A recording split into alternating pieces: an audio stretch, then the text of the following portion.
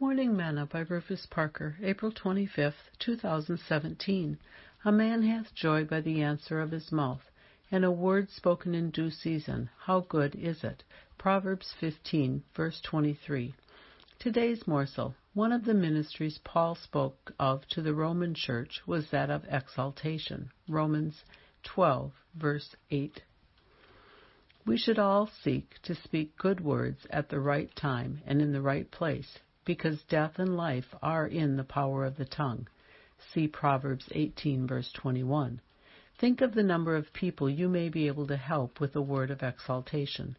If sticks and stones can break bones, think of what a word of encouragement may be able to do for a broken heart. Remember that a man hath joy by the answer of his mouth, and a word spoken in due season. How good is it? Proverbs 15, verse 23. Sing, say the name of Jesus, say the name so precious.